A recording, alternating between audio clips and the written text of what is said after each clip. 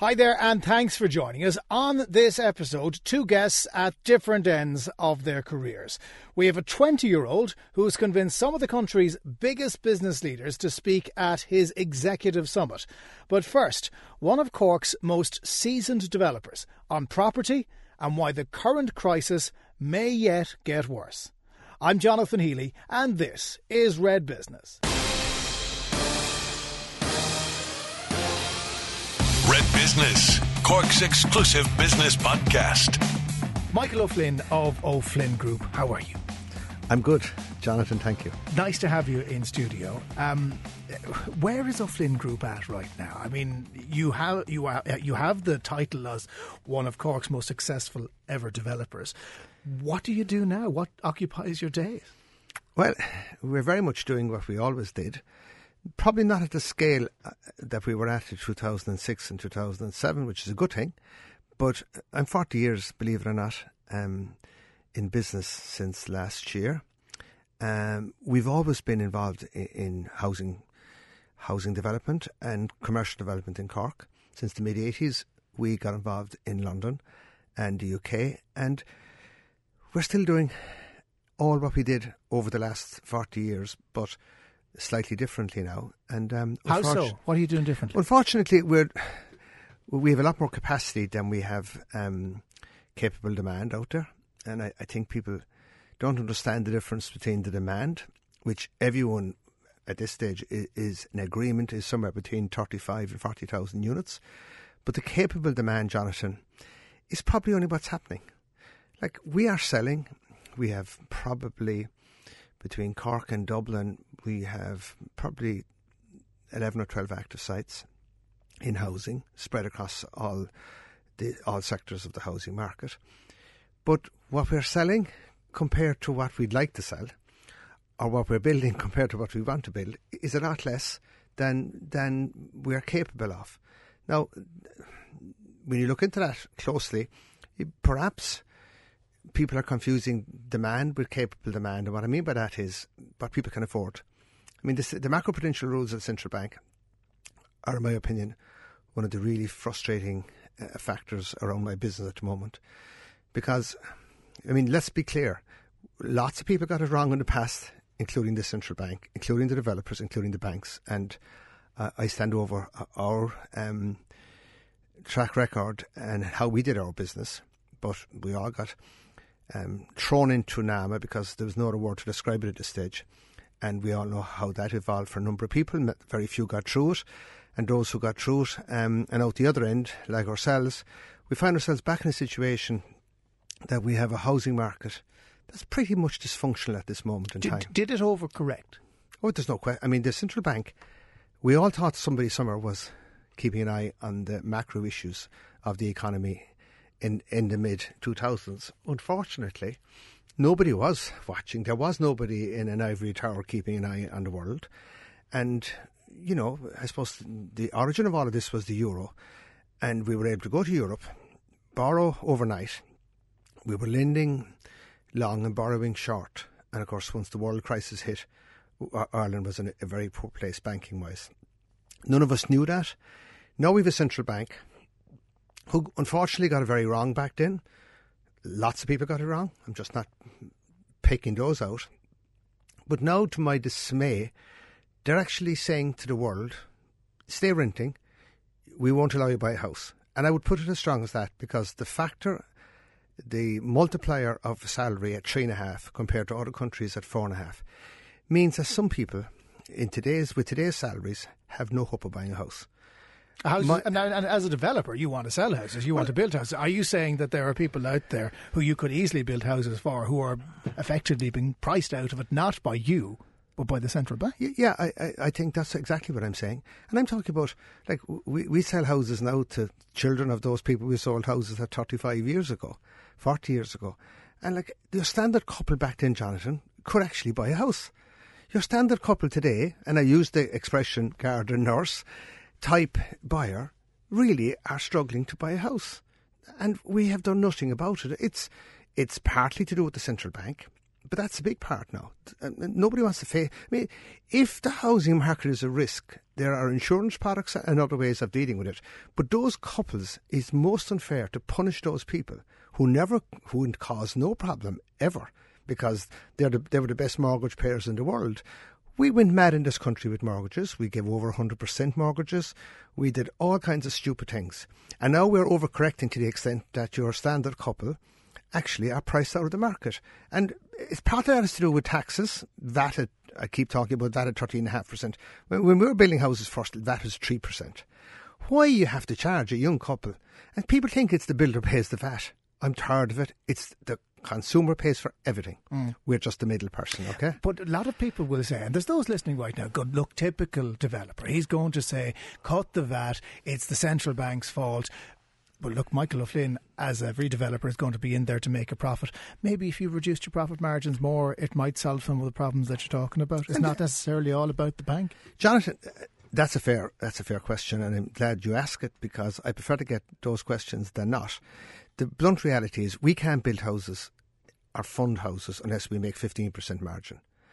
And that's a minimum margin that's necessary to take some of the risk that we're taking for a bank to fund us. That's it. When we had super profits in the past, which we did, it all went back into the land. Land kept getting more and more expensive. And to me, besides the central bank, besides the VAT and taxes, the other big issue is land. Look, I am tired of people saying we have enough zone land in this country. We don't have enough zone land. That's available. There's lots of zone land in the wrong place. Exactly. That's available in the right places, and that's capable of having infrastructure. And like, I've heard even people in your business and experts from the department saying we have enough zone land. Listen, I'm in the marketplace. I can tell you we don't have enough zone land.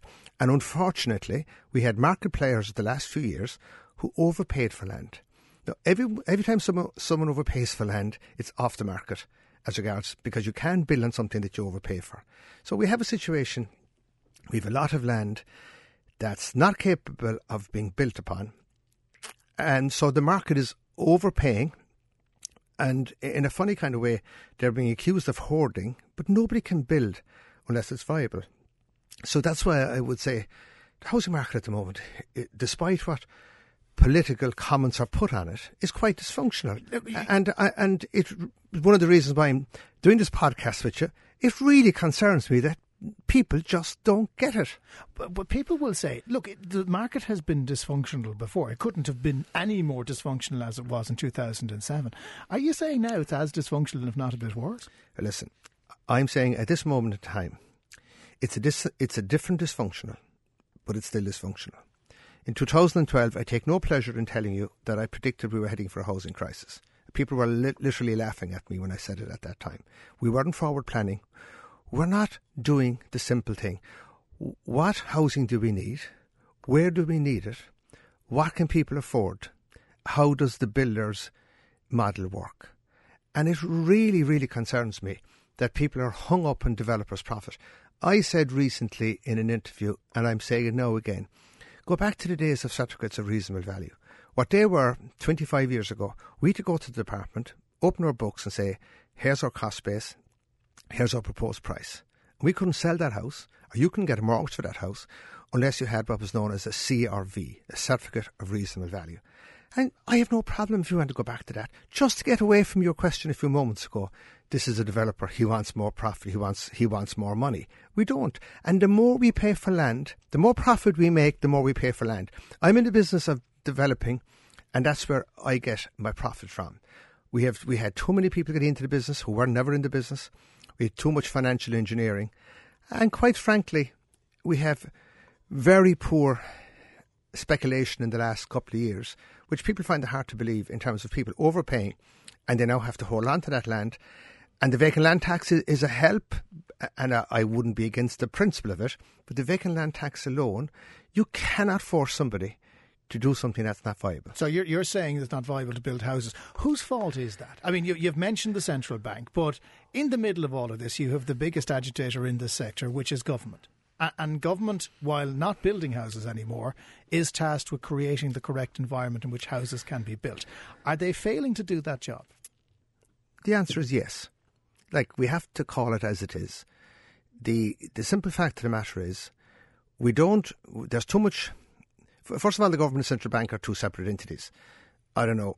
I mean, I don't know how that's going to change. Maybe with Philip Lane heading for Europe, there might be a different take taken in it. And interestingly enough, I speak to a lot of property economists, and I get the impression in recent times that they're beginning to accept the central bank issue is one of the issues that is stopping people buying houses. So should Eoin Murphy, in that role as government oversight, should he turn to the central bank, even though they're an independent body, and say, do something about this? Well, see, the politicians are scared to open their mouth. I mean, we need leadership, we need governing, we need government to do what government is meant to do.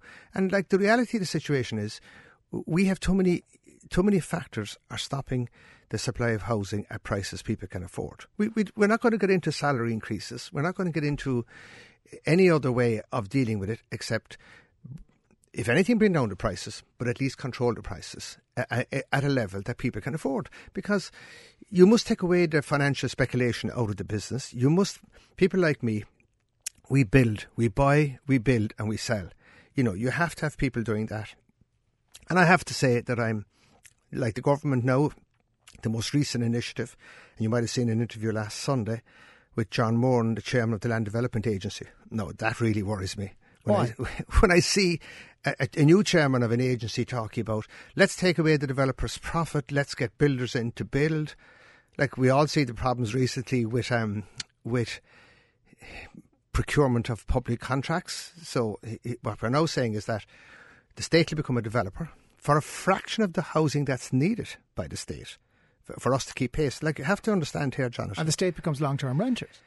Yeah, and that, like, you know, people fought hard for freedom in this country, and we got away from the landlord system of the past. And all of a sudden, every time you pick up the paper now, people are journalists and others are talking how great it is that we have all these private rental sector blocks of apartments and everything. But every time a block of apartments is sold wholesale to a firm, to an outside, you know, and let's be clear, we all have to do what the market tells us is the best result. You're actually taking away units from ordinary couples or starter homes who want to get on the ladder. And that actually makes it more difficult. So, to go back to your question a few moments ago, I think the government, in whatever capacity they can, need to sit down with the central bank and face to the fact, maybe people like Michael Loughlin is right. Maybe there is a problem here. But they'll never agree with you, Michael. No politician is going to agree with a developer ever again, because that is seen as the unholy grouping that got the country into difficulty in 2007, 2008. Well, I can tell you, I was in the government in the mid-2000s telling them we were pricing ourselves out of business. Let's not get into identifying names. We were in a situation at that point when I knew that we were pricing ourselves out of business. And as I told you a few moments ago, the more we get for land, or the more we get in profits, the more we pay for land, because that's where the super profits went. It always went to the land. And I'm saying, I've suggested strategic land reserves. In other words, you look at all the pressure areas in this country where you don't have enough land at affordable prices. You actually zone more land. You don't zone more land. You designate land as reserve zoning. And if that's brought forward from Warpton under the fast-track planning system, it's deemed to be zoned if the developer and the landowner are bringing forward a proposal that meets certain criteria and that allows people to buy affordable homes. Now, I ask you, why is the downside in that? Yeah. No, I've put this into government over a year ago and it still hasn't happened. So, well, every time somebody tries to develop any type of property in this country, there are going to be objections, fast track or not, whereby objections go in and then TDs get involved because they have to support the objections, because they have to support the voters. What do you make of that policy of TDs, including very high profile TDs in government, saying, I don't want those houses built there? You know what? The politicians sometimes try to be all things to all people, and they get themselves into all kinds of difficulties with that. I think that we need more leadership from politicians. We need them to stay out of that objecting on behalf of local residents. The fast-track planning process, you can't appeal anymore, but you can make your points known. And if the board or the local authority see merit in that, they will be dealt with. I think politicians should stay out of appeals and objecting because of pressure from residents. I would go so far as to say that they should be prohibited from doing so, because they have a dual mandate of serving the people, but also coming up with the legislation and the policies that enable an economy to work. This economy is not going to continue to do well because of the lack of housing. Foreign direct investment is impacted. It's impacted here in Cork. It's impacted in other parts of the country. And I would say that the regions are going to be more affected than the Greater Dublin area. And what I mean by that is, in the Greater Dublin area, people can go out and still commute. We don't have the commuting options from county towns because wherever we're building around Cork, and we are doing some development, we'll probably build 200-something houses this year. We could do a lot more. There's no question of us building in those outlying areas because they just won't work. It's not viable. I mean, we have to have viable development and we have to have affordable development. So do you think all those FDI jobs that are being lauded, maybe post-Brexit, Ireland and Cork or Galway or Limerick being celebrated as an option for these companies to move to, do you think that's going to be impacted unless we get a handle on this and get Jonathan, more houses built? I can tell you firsthand this morning that we are losing FDI jobs in Cork at this moment in time because people who come in, they do their own assessments. They might meet the politicians and the ministers. The IDA do a wonderful job. I think they've served this country with an extraordinary agency in how they operate. But when people do the assessment and they don't see the housing available at prices that their workforce can afford, they actually don't locate. Now, nobody wants to talk about it, but the sooner we face up to the fact that we are losing jobs, then we start dealing with the fact that this housing thing is a lot more complex than the politicians and the government want to admit. And I can understand that because an election looms all the time. Perhaps if Brexit wasn't here, we would have had that election. And if Brexit goes on hold or goes anywhere, that election is going to happen. So nobody wants to admit there's a problem here. But I've spoken to both leading parties in government on many occasions. They just need to get over it and fix the housing scenario. Otherwise, it'll have much bigger ramifications for this country. Do you have faith in either Fianna Fáil or Fine Gael that they can get on top of this? Or do you think that this is going to become the new health, the new Angola? I just think that, unfortunately, I mean, I read that article last Sunday from John Morden, who's been tasked. I think the concept of the Land Development Agency is a good one. I think it's an enabler of development. That's what I understood it to be, and public lands being brought forward. But what's emerging now, and I do intend talking directly to them, what's emerging now is a different proposition altogether to what was floated initially. But perhaps what's emerging now is what was always meant. To answer your question directly, I think Fianna Fáil are highly aware of the problem. They're not in government. I think the Fine Gael, I think, are not dealing with the housing issue. And I don't understand why, because I think they want to believe it's fixing itself. It's not fixing itself. And I think with the lack of a majority government, you can't really bring in policies that could be unpopular. And why would it be unpopular? I mean, the developer community are still regarded as being somewhat toxic. Maybe that's a strong word. But you know what? People need to get over themselves, because if you are going to fix the housing crisis, you'll only fix it by having developers developing. Are you a necessary evil? We are. Put like that, the answer is yes. I don't like your description, mind you. But you will not get any scale of development in this country or this region here where we're sitting today unless you have private development. And when I read articles for government, a new government agency being announced, which still hasn't gone through legislation, it absolutely scares me, because you know what that's going to do? It's going to frighten people investing with us, lending to us. So what we're now doing is we're taking a problem and we're actually making it a bigger problem. Well, we do that very well in this country. One of the things, Michael, that when I think of you, that stands out is I remember when the plans were unveiled for the Elysian, which is the biggest building in Cork, and was, for a time, the biggest building in the entire country. And the tallest, I think. The tallest, yeah, the tallest. I remember going, good God, that's real Celtic Tiger stuff. And now, every time I drive past it, because for a long time you'd drive up the link road and you'd look up and you'd see lights in some of the rooms and not the others. Now there's lights in every room. Does that show, and does that vindicate your vision? Jonathan, I've always said our timing was terrible. But from grass to finished units, or in that case, a brownfield site, you're probably talking about between 2 and 2.5 years. So when I pressed the button on that, I had no idea that the world crisis in financial was coming. Well, you wouldn't have pressed the button that you know. know. And I had no idea that the Irish banks were in such a precarious position in terms of ratios and borrowing and all that. Should I have known that? Possibly. But it's one thing that continues to annoy me, that whilst I seem to be very aware of all my suppliers, I had no awareness of the precarious position of what is really our main raw material, which is money. I always said this will stand the test of time. We researched carefully what we were going to build. I thought Cork was deserving of a really good apartment building. I can tell you, I had 500 or more names at one point. I should have probably forward sold, which is something we didn't do. It's something we would do now, something we should have done, something that was always done in the UK, because money was freely available, and I thought it was a very good concept. I think, I suppose the worst thing about that building was we would have let that building if we were allowed to finish it out by NAMA. When I say finish it out, I mean fit it out for letting. But in their wisdom, they wouldn't allow us. So it stood there for all those years, almost like a stick over us.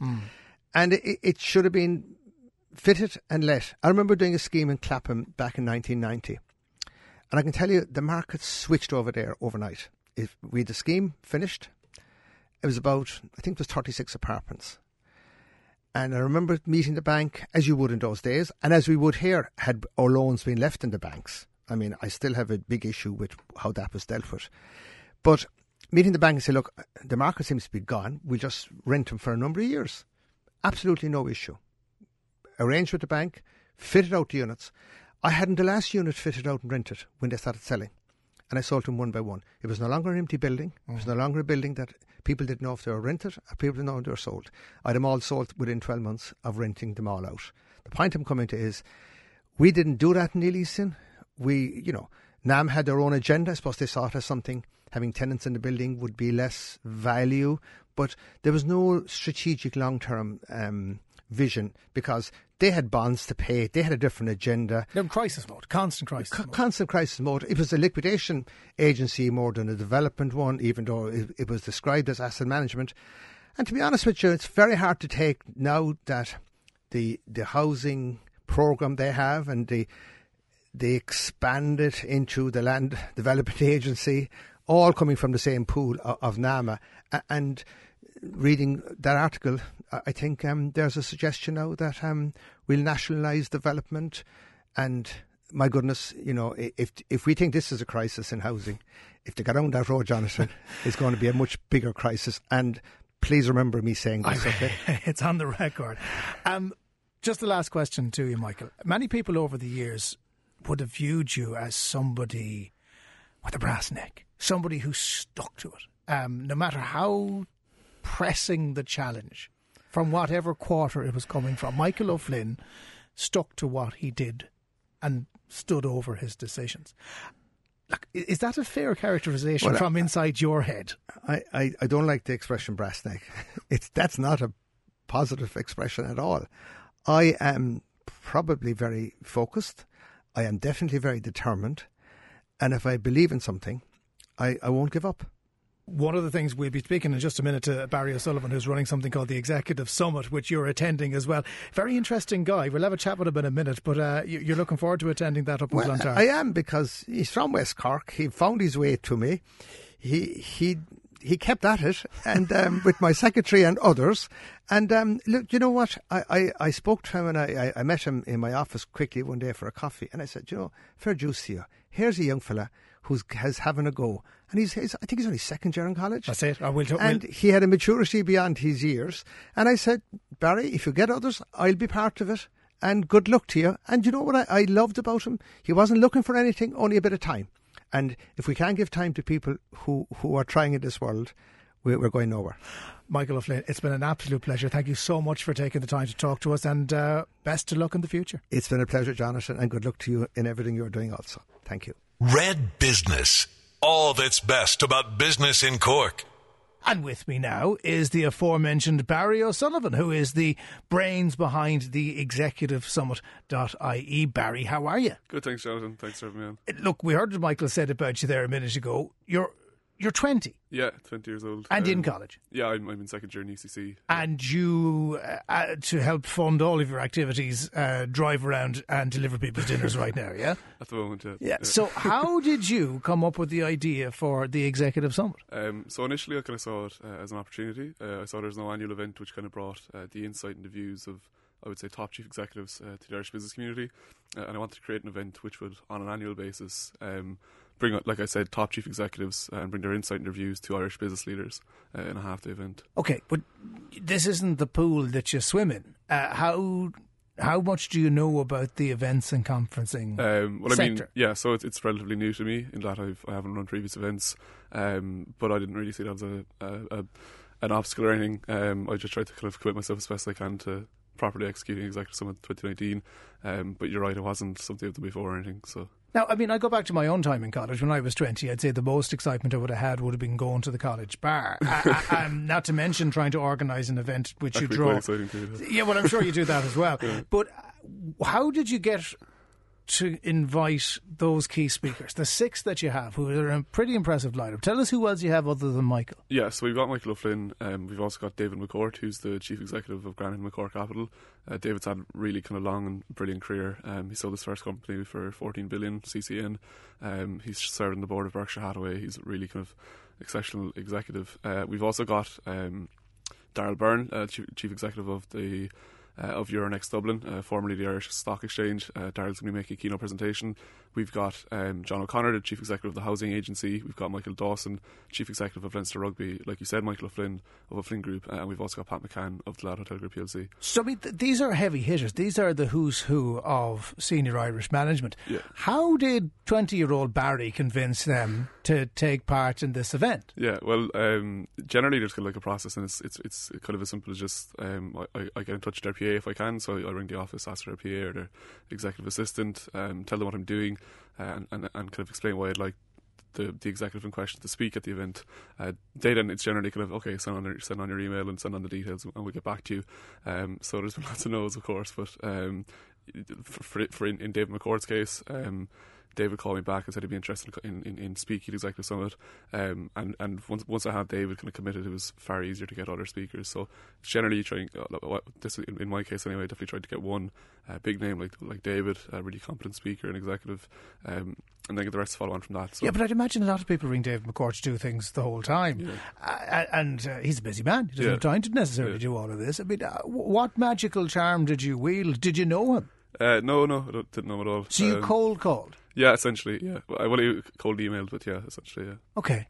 And he was in straight away? Yeah, pretty much. There was one or two things he had to kind of jig around with dates and stuff, but he was actually very accommodating for someone as busy as he is, which was actually very cool.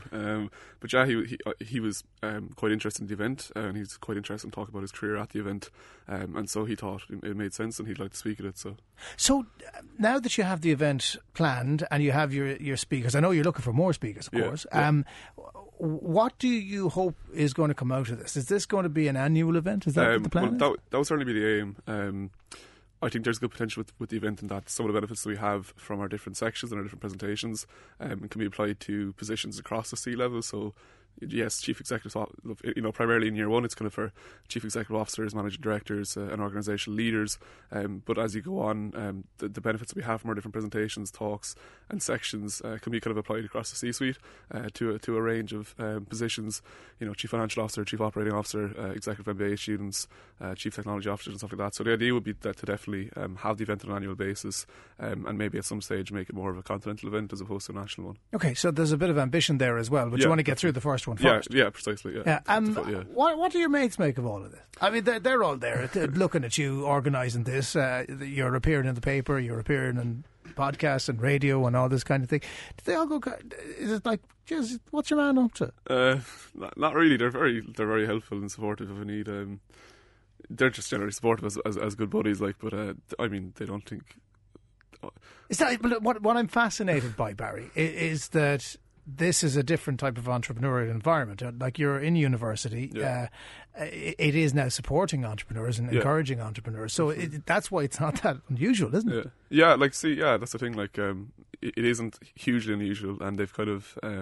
There's other kind of smaller stuff I worked on the first year, so they're kind of used to me coming out and saying, look, I'm doing this, and I've got this idea for this, and this is what I'm going to try and do. So maybe they're a bit used to this stage or something. But yeah, I mean, at the start, they were probably like kind of mildly shocked, but a lot of them, like a lot of my housemates and stuff, aren't hugely into business. So I mean, they probably wouldn't know. They wouldn't know who the lineup is, and they don't appreciate how senior the lineup is. Yeah, probably, yeah. So they were. I mean, they're not. Should make them go. I'd make them go. Sit through it. Yeah, exactly. Yeah. So look, the event is on when and where? Yeah, so the event is on Friday, April 5th in the Clontarf Castle Hotel just outside Dublin. It's a half-day event, so it's happening from 8:40 to 1 p.m. And there's 3 sections. So the first section is called public-private. So public-private is a look at a national issue, and it's got both public policy and commercial elements to its resolving. So that's going to be looking at the national housing problem in Ireland, potential solutions, and that's going to be a panel discussion. But that's going to take the views of both people from kind of public sector organisations, but also on the commercial side, like Michael O'Flynn. And I mean, primarily people look at the national housing crisis as, yes, first and foremost a social issue, and that's kind of what it is primarily. But there's huge commercial implications from the kind of undersupply of housing and the housing problem we have in Ireland.